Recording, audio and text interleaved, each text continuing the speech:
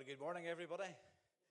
Good to see you all gathered this Sunday morning. You're all very welcome, be you here in person or online, or listening later on in our CD ministry. You are all very welcome. And a special welcome on your behalf, and welcome back to Mr. John Wilkinson. You're very welcome back, John, all the way from Dromore. I will not hold that against you, John. It's good to have you here. It's always good to have John with us to renew friendships. We enjoy his company and his attitude to worship, and also your ministry, John. So thank you. And a big welcome to your wife, Hazel. You're both very welcome to First of Ireland this morning. I just have a few announcements for your attention, and I won't keep you too long. Just to say that on Wednesday evening, midweek Bible study recommences in the church hall at 8 p.m, and that'll be led by Mr. Mark Annett. Thursday evening, we'll see GB running back to normal again, or more or less normal, so GB back on Thursday. And as we prepare for Harvest Weekend next weekend, just to say that the final choir practice in preparation for Harvest Thanksgiving will be on Thursday evening next week at 7:30 p.m. here in the church. Help is also required to decorate the church in preparation for harvest. If you have time and the skill and the ability to give a hand out at that, you can chat to either Beth Cheney or Marjorie Bell. Flowers and produce for Harvest Weekend to be left in the church this Friday, the 30th, from 2 p.m. onwards, and decoration will commence thereafter. BB is also on Friday evening, and we're back to normal with BB as well. So please keep both BB and GB in your prayers as they continue to get back into some form of normality again. As part of our Harvest Weekend celebrations, there's going to be a men's breakfast on Saturday morning, next Saturday morning, that is, the 1st of October, and that's going to be from 10 a.m. onwards. The Reverend Kenny Hanna, who is the PCI Rural Chaplain, will be here to say a word or two, and the proceeds next Saturday morning following the breakfast will go towards the Cornhill ministry fees. And also just to say that if you do plan to come to the breakfast, there's a sheet in the vestibule. It would be great if you men could add your name to that, and it'd give the caterers a bit of an idea of how much they should, supplies they should buy in, etc. So there's a sheet in the vestibule, add your name to it, and also there are little invitation sheets about this morning also. Take one of those with you this morning, and not only invite yourself, but invite another friend to come with you. Then next Sunday morning and next Sunday evening, our Harvest Thanksgiving commences with our morning service being led by the Reverend David Allen. And at 7 p.m, our Harvest Thanksgiving service will be led and conducted by the Reverend Colin Harris. And just to say finally, in connection with the Harvest Appeal, this year the Harvest Appeal will be going towards the Building Fund.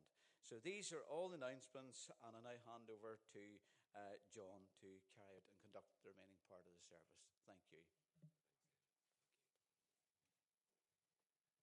Good morning, everyone. Can I add my welcome to that of David's this morning? It's good to see you out at worship this morning. It's always good to return to Rathryland on the Hill and to renew acquaintances. I was just noticing down here, that there's another branch of the family with us this morning, and it's really good to see the young people here. I just wanted to make comment that whilst I'm here this morning, back in my own home congregation in First Dromore, one of your members, well, she's not your member anymore, I have to say. We received her disjunction certificate just during the week. So Emma Boyd, Emma Slater, and Andrew are with us this morning, and they're getting their baby son Archie baptised. So we do wish them well, and we'll pray for them later on in the service. So it's really, really good to be here with you this morning.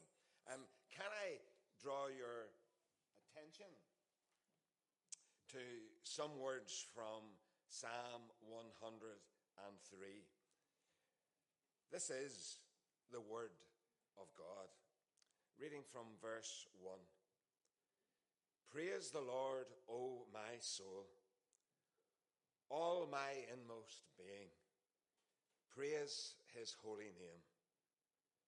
Praise the Lord, O my soul, and forget not all his benefits, who forgives all your sins and heals all your diseases, who redeems your life from the pit and crowns you with love and compassion, who satisfies your desires with good things, so that your youth is renewed like the eagles.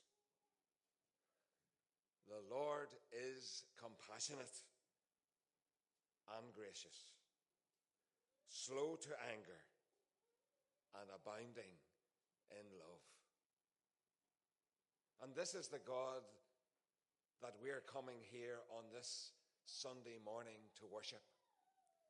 We don't come out of habit on a Sunday morning, but we come because we have a gracious, compassionate, loving God, and we want to give him thanks for everything that he has done for us. And so we're going to sing our opening hymn together, Immortal, Invisible, God Only Wise.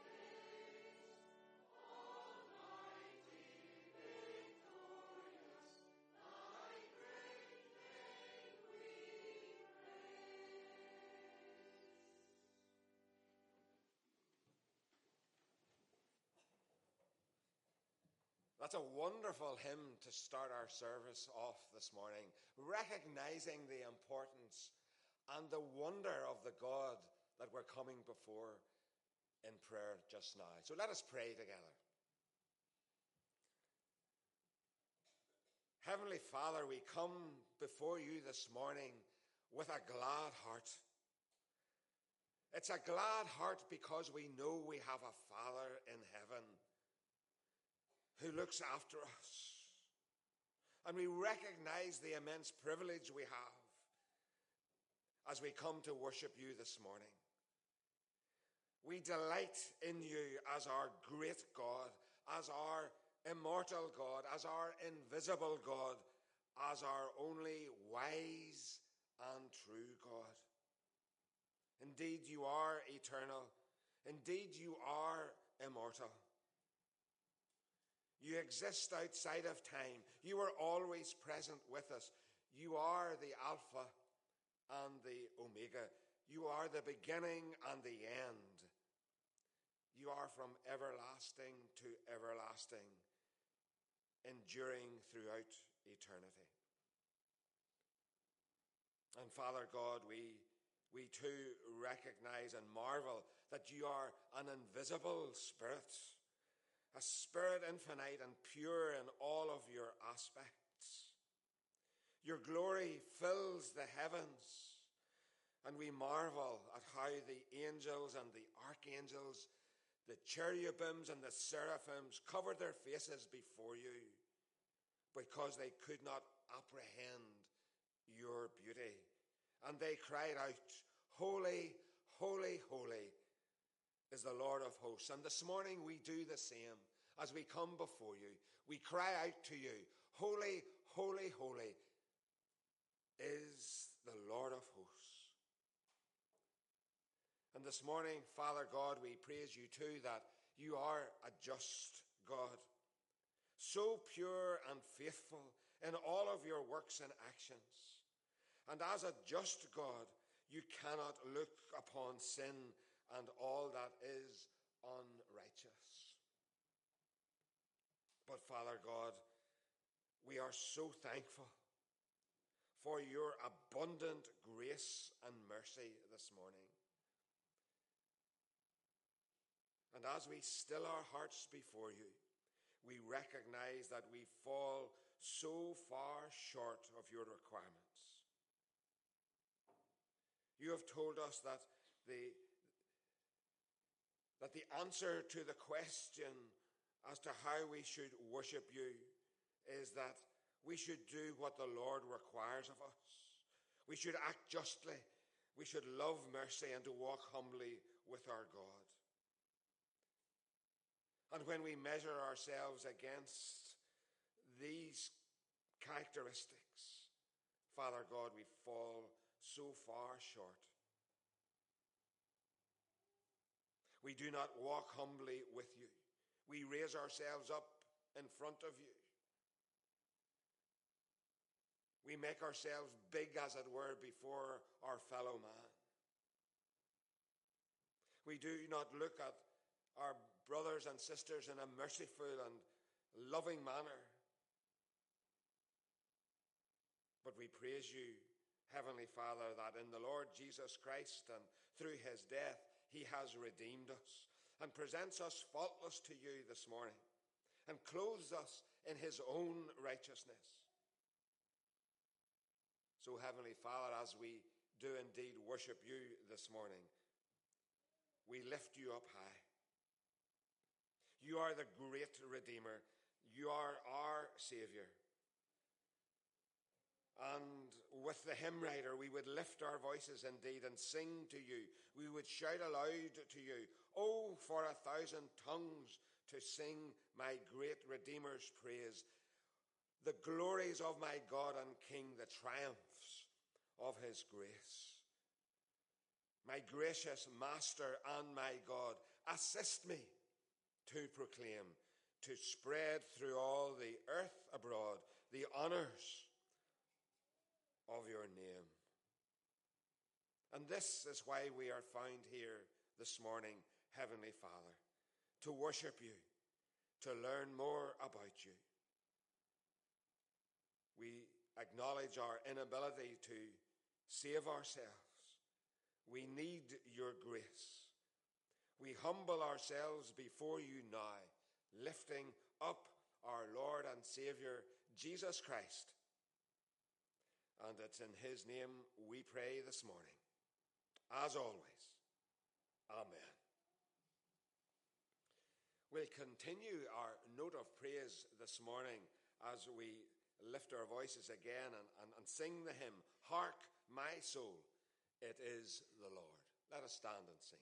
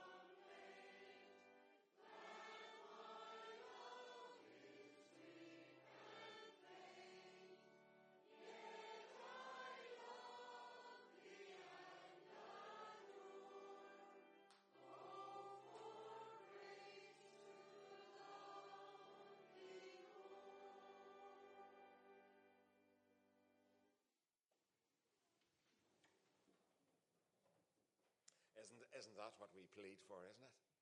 Oh, for grace to love thee more.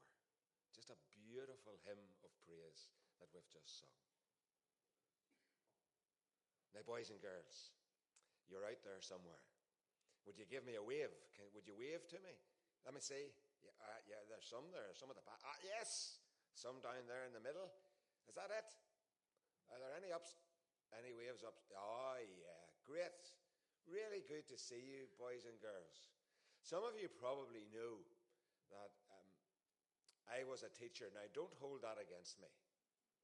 I know you're all back to school again, but don't hold that against me. I taught geography. Well, I taught young people, but the subject I taught was geography. And I just loved looking at the world around me. The world. And one of the things that really got me the most, if we can have a photograph of it, were these. I just loved looking at these. And if I was out and about, I really enjoyed getting out and getting into a waterfall. Did you ever do, that's maybe not what I should be saying to you this morning, boys and girls, but I used to stand underneath waterfalls. Now, I was a wee bit older then, but I maybe was out doing some outdoor pursuits, but I would have got underneath I loved the water falling all around me. Amazing. Absolutely amazing. Now, we're going to put up another photograph of a waterfall. What do you think of that waterfall? Yeah, isn't that a waterfall? Would anyone like to hazard a guess? Now, Granny, I hope you didn't tell the answer. We'll come back to you in a wee minute. I want to see it. Does anybody else know the name of this waterfall? Oh, yeah, that pew's well represented over there. Just as a matter of interest, Granny, were you there? I hope it's Granny. I hope I'm right, like. Otherwise, I'll not be getting an invitation back here again. Yeah, can you tell me? You had your hand up first. Niagara. You are right. Niagara Falls. That's exactly what that is a photograph of. And I was lucky enough to be there. And it sort of separates the USA from Canada. And there was this guy. You've maybe heard this story before. But this guy, he told the people that he could tight rope across that waterfall. And they wouldn't believe him at all. They wouldn't believe. So what did he do? He got a big rope. It was a big rope. And there he is. And he walked across Niagara Falls. You called him Blondin. He walked across Niagara Falls. But he just didn't walk over it once. The history books tell us he walked over that waterfall about 300 times. Now, that's not something you or I would want to do. But then one day, he arrived and he had told the people that he was going to do it again.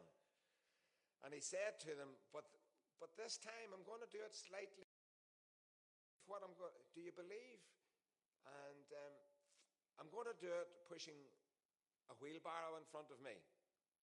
So there he is. And he walked across Niagara Falls pushing the wheelbarrow in front of him. So he got to the other side and the people all clapped and roared and shouted and said, what a wonderful thing he did. And then he said to the people, now, I've done it this way. Now, I'm asking, do you trust me to take you across in the wheelbarrow? And there wasn't a hand went up. There wasn't a hand went up. Now, later on, he did do it. He did do it. And you know, boys and girls, there's a story in the Bible which tells us about that. And I'm just going to read it to you now, just you see. Now, you pay attention. When Jesus had entered a place called Capernaum, a centurion came to him asking for help. Lord, he said, my servant lies at home, paralyzed and in terrible suffering. Jesus said to him, I will go and heal him. The centurion replied, my Lord, I do not deserve to have you come under my roof, but just say the word and my servant will be healed. For I myself am a man under authority, with soldiers under me. I tell this one to go, and he goes, and that one come, and he comes. I say to this servant, do this, and he does it. When Jesus heard this, he was astonished and said to those following him, I tell you the truth, I have not found anyone in Israel with such great faith. I say to you that many will come from the east and from the west and will take their place at the feast of Abraham, Isaac, and Jacob in the kingdom of heaven. But the subjects of the kingdom will be thrown outside into darkness, where there will be weeping and gnashing of teeth. You see, boys and girls, Blondin, whenever he was going across Niagara Falls, at one stage the people believed that he could do it. And yes, he could, because they could see that he could do it, you know. But whenever he asked them, do you trust me to take you across in the wheelbarrow? There weren't too many put their hands up. But here we have an example of a man in the Bible, the centurion. And he not only believed in Jesus, but he trusted in Jesus. He trusted in him. Because when Jesus said to him, look, do you want me to go with you?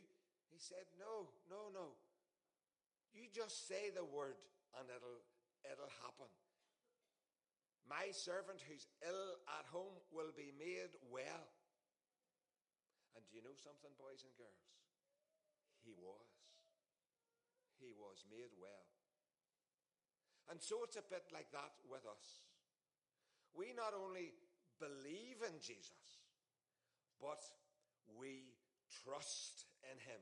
We put our whole trust in him. No matter what's going on in our lives, no matter what difficulties are out there, we trust in Jesus because he will see us through.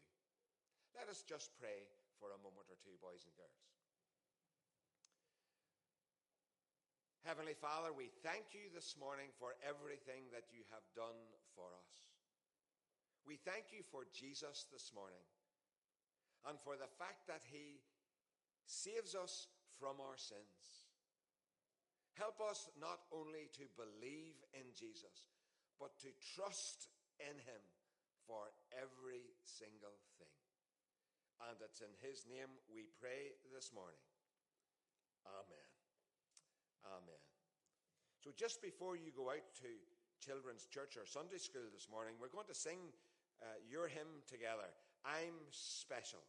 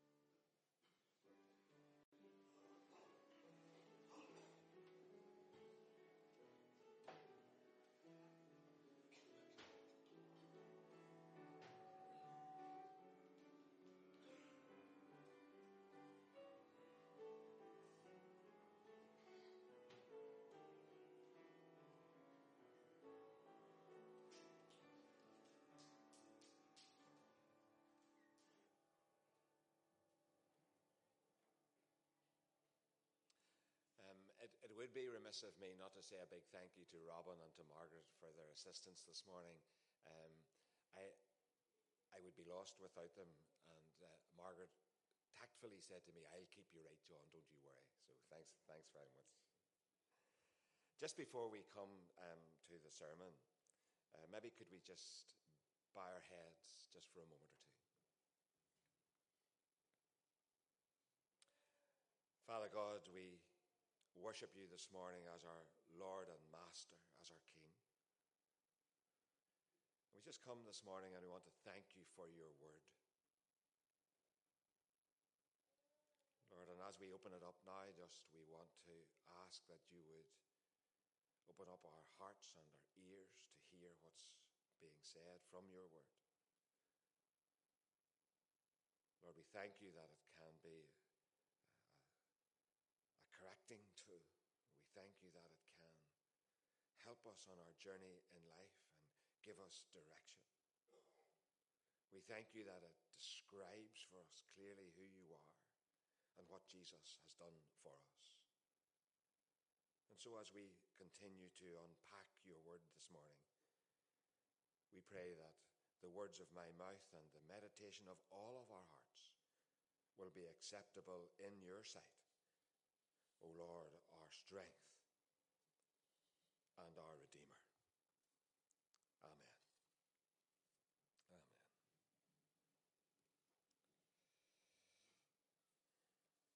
I didn't realize that it was your harvest next weekend.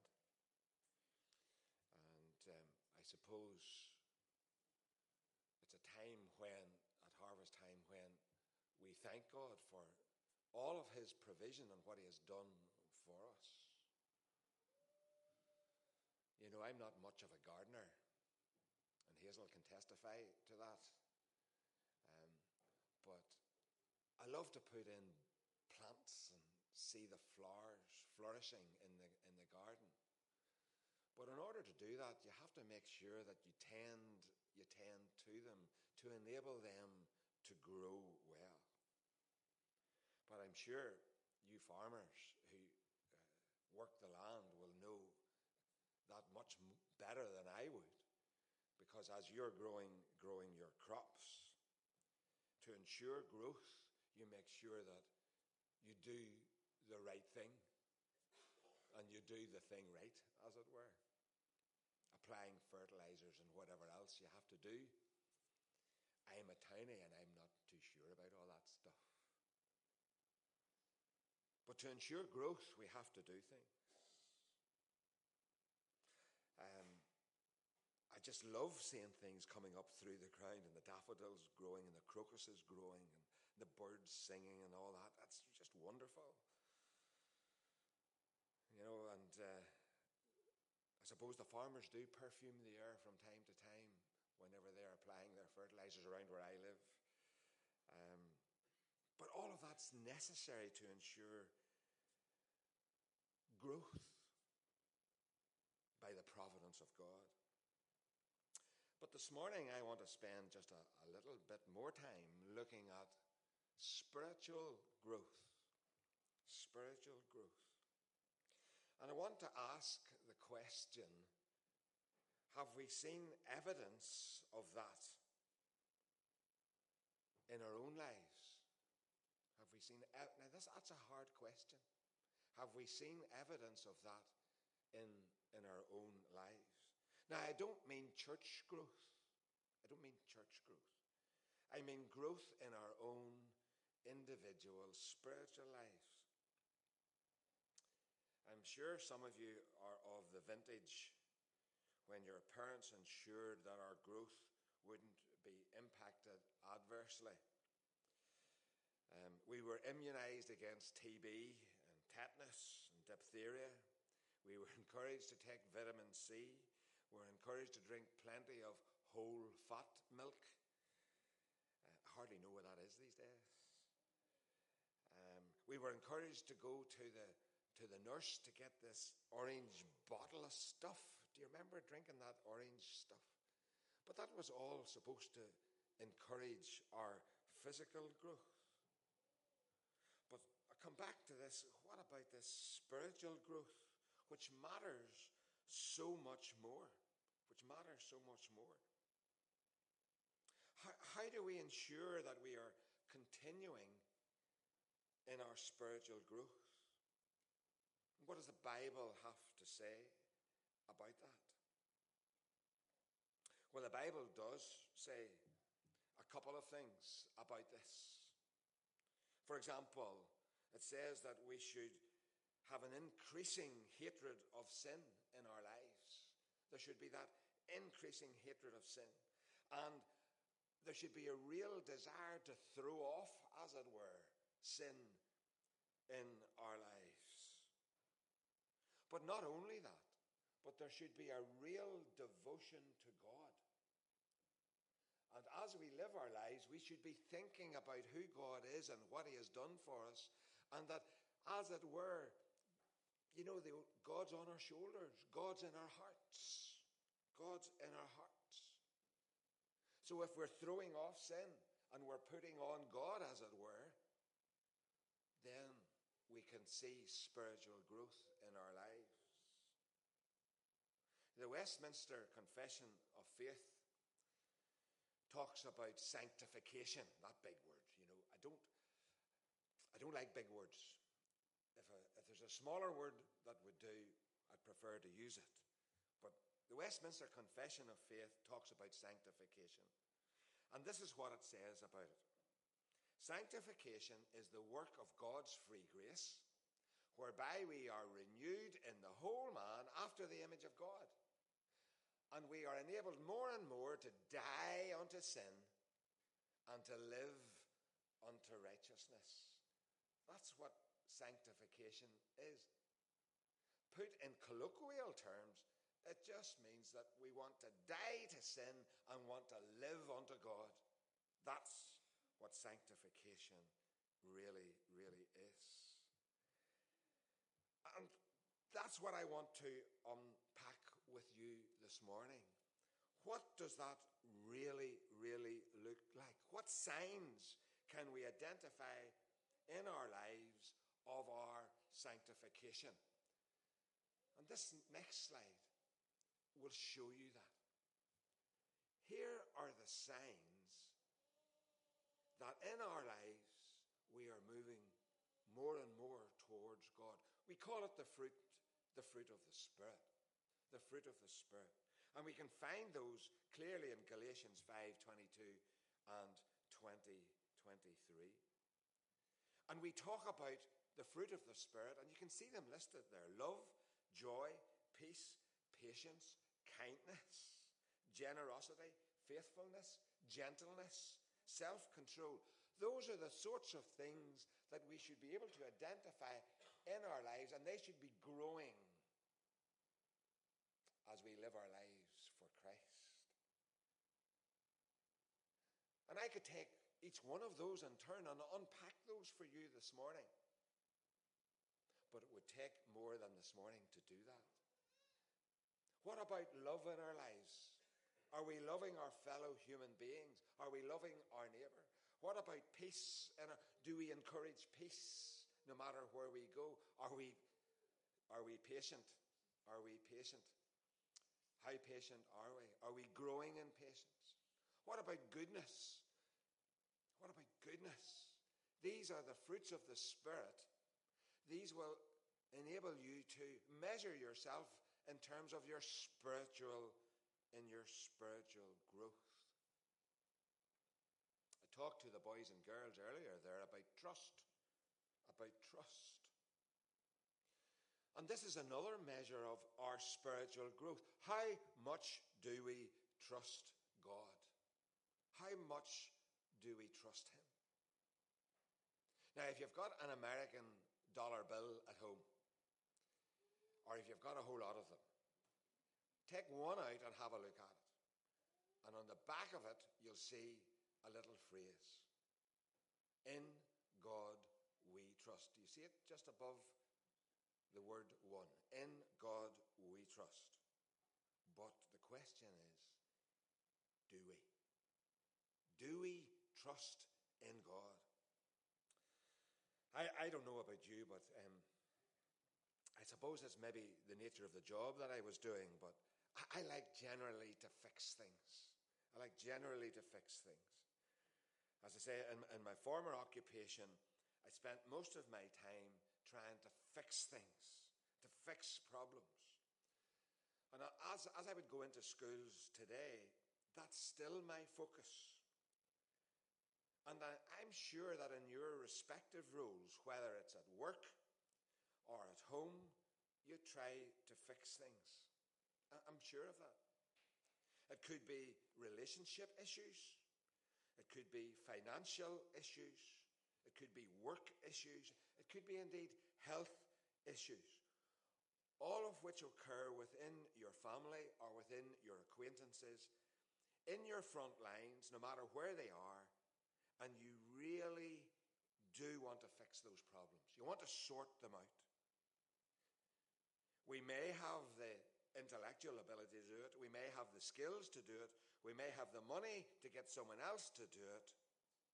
We may even have the connections with other people to call them in and say, look, I'm in trouble here. Can you help me? Don't we love just to get things back to where they should be? Just to get them sorted, to make things right. You know, we love to be in control, to get things right. We love to have that self-sufficient attitude. But here's the thing.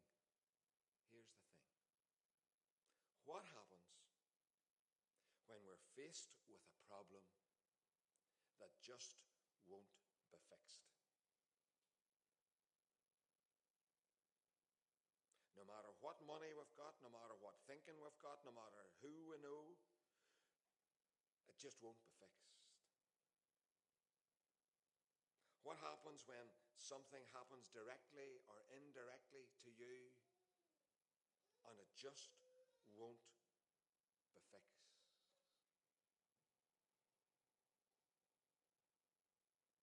I'm going to give you this little example, a personal example here,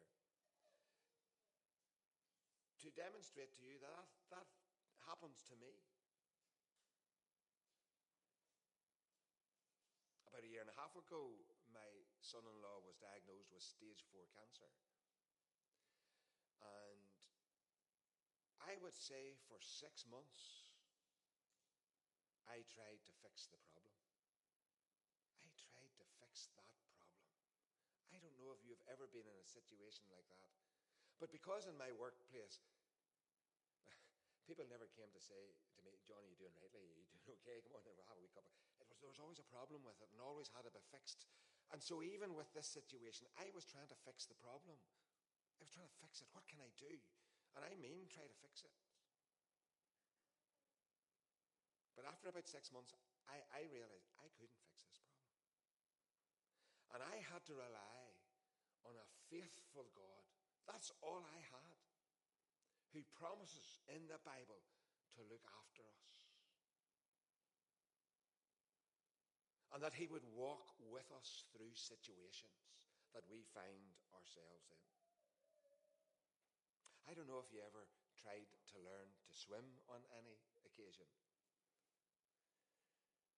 I remember there was a local chemist, and I worked in the other chemist shop whenever I was a young fella.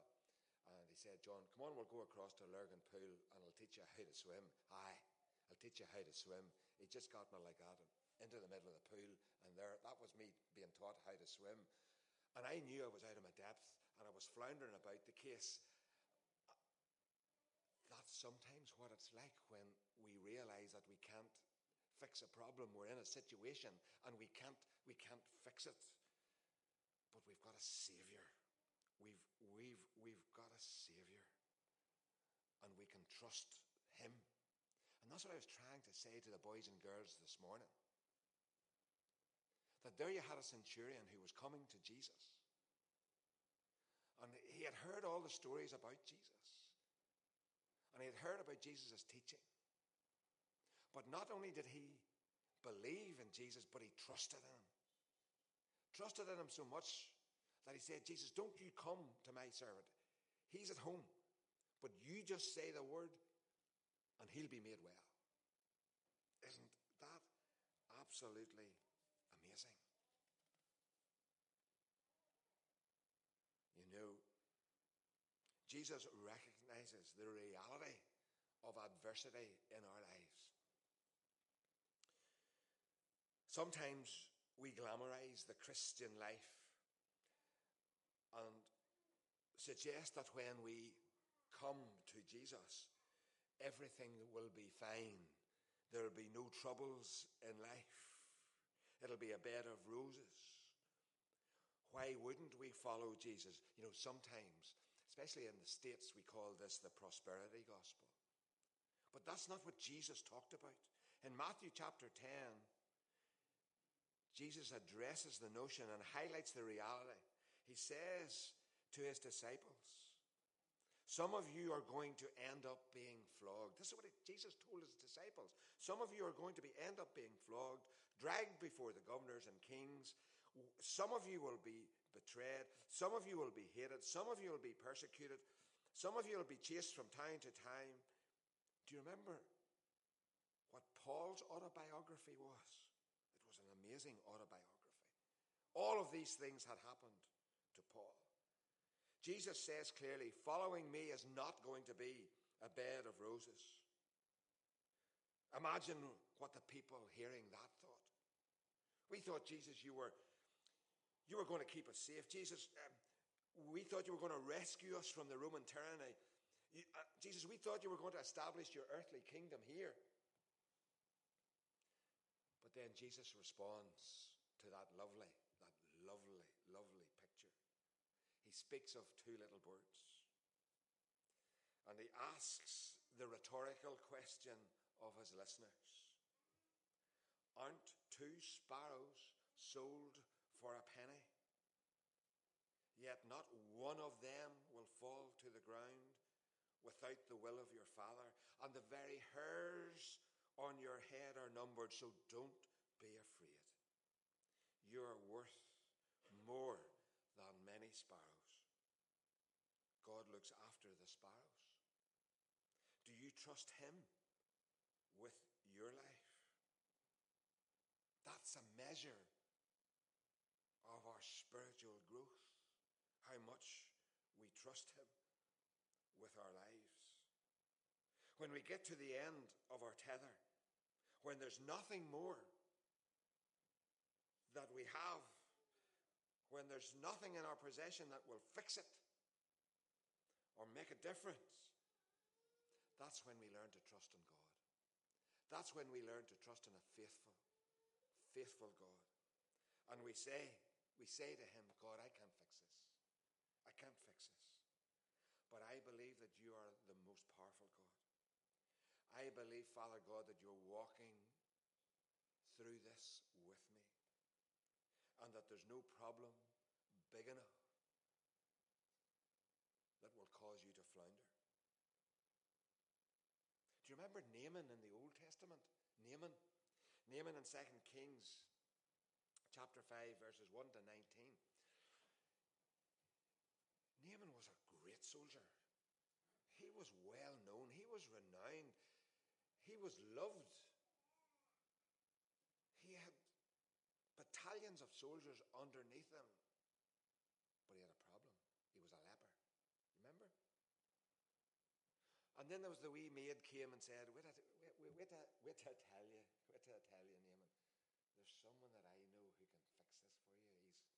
He's away down the road a bit in Alicia, and if you go to him, he'll help you out. He'll sort you out. And at the beginning, Naaman was too proud. But then he did. And he washed in the river, and he was cured. Not only did he believe, but he trusted. He trusted. So when we get to a position, when we acknowledge we are at the end of our tether, when we get to the end of it, when we know there's nothing we have nor anything we can do, that's when we learn to trust God. That's when, now it is a journey, but we learn to trust him. When we say, I can't fix this, but I believe you are the all-powerful God. You can be trusted. You have this under your control. When you say, I don't even understand what's happening in my life and in the world around me,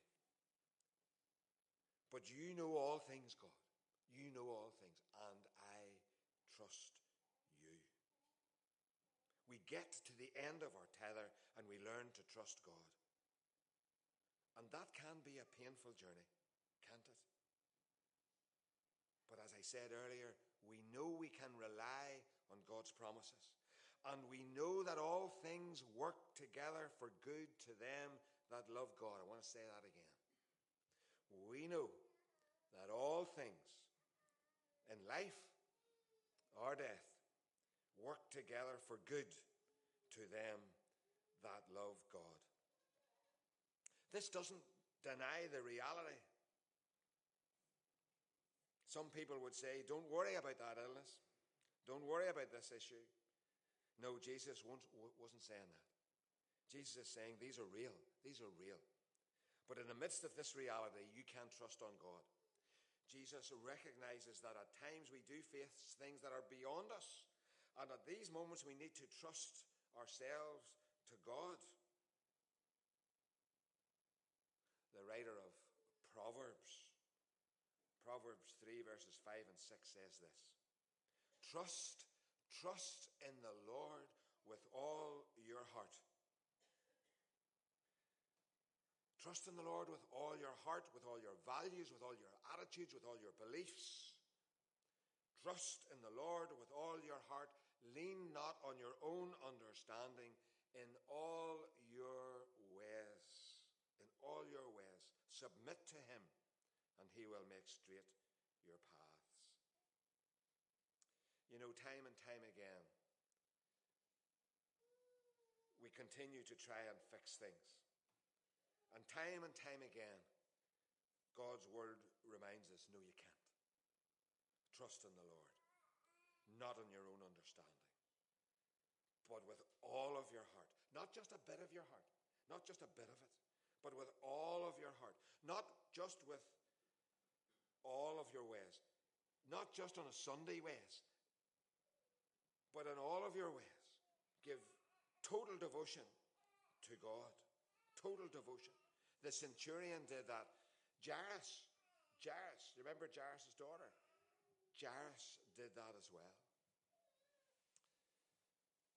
So, one of the marks that we are growing in our relationship with Christ is that we will have a growing trust in God based on the experience of God's grace in our lives.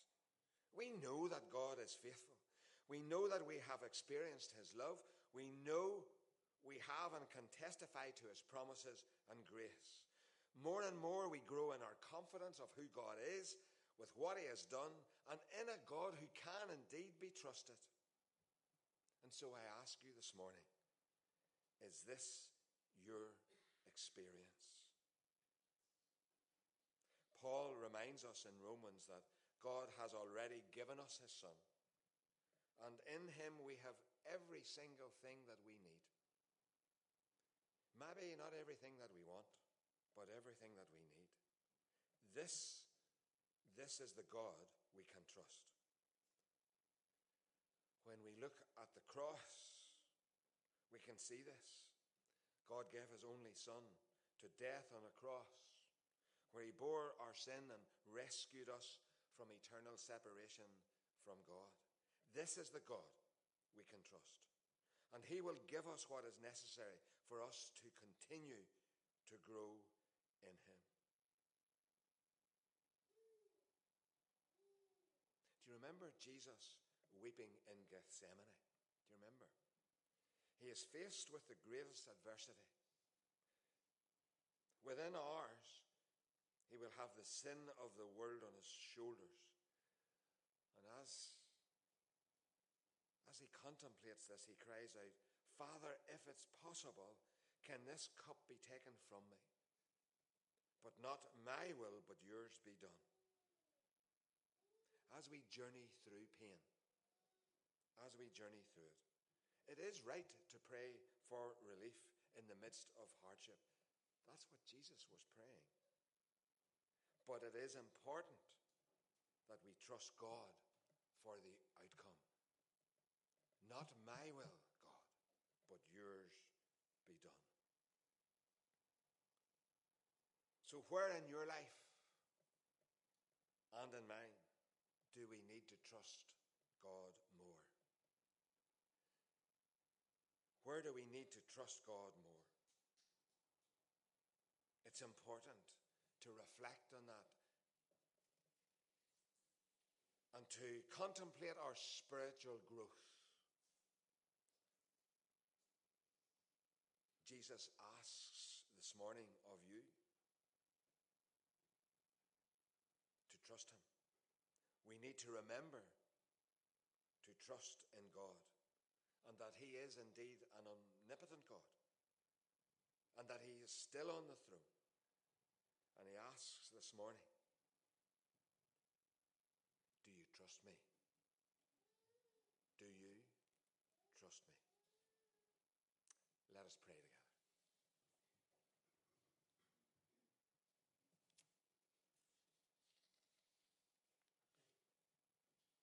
Father God, we come to you now, and we recognize that we fall short in so many ways. But Heavenly Father, we do believe in you, and we want to trust more and more in you.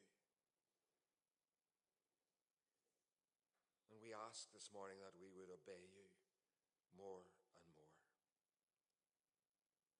And because of who you are and what you have said in your word, we know that you care for us and have concerns for us. And as we bring our prayers this morning to you, we know that you are a listening God. You are not remote from us, but you are interested in us as individuals. And so we come with specific circumstances this morning. And we know that in our own lives and in the lives of those around us, there are some who are sick.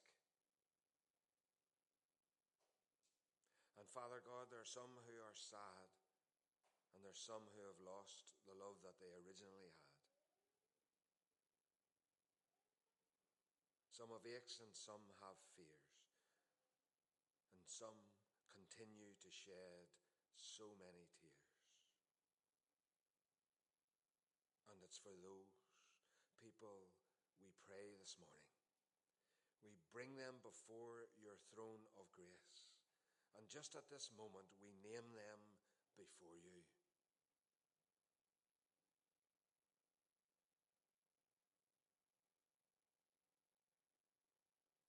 Father God, we ask this morning that in each person's respective situation, that they would be drawn closer to you, experiencing your love and your compassion.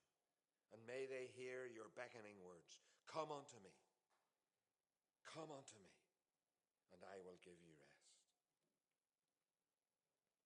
Lord, we recognize this morning that across our world there is great unrest, a world divided by war and injustice, a world divided by inhumanity.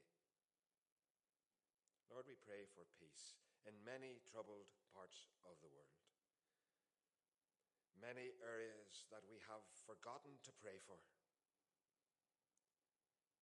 So we pray for Myanmar, that old state that once was called Burma. We pray for North Korea. We pray for Afghanistan.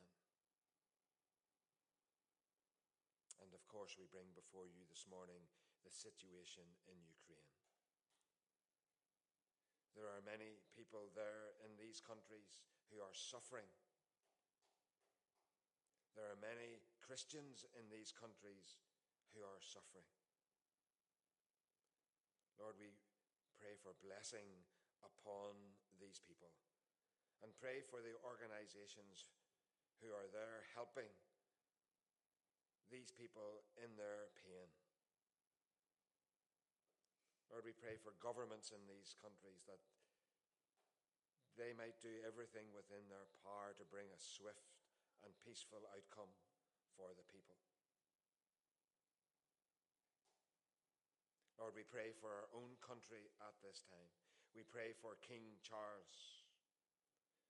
We ask, Lord, as that line says, God save the King. Lord, we pray for our Prime Minister, Truss, and for her government. And as the situation unfolds here in our own country with regards to the cost of living and the hardship that undoubtedly is bringing to people, we pray, Lord, that you would give her wisdom and discernment to make just decisions and laws. And finally, Lord, we pray for ourselves, asking for your continued help and support. Help us to represent you well in our various front lines, taking every opportunity to demonstrate the love of Christ in every situation. Help us, Lord, to grow more and more like you and to trust you more and more. For it's in Christ's name we pray. Amen. Amen. Our final hymn this morning is When We Walk with the Lord. Let us stand and sing.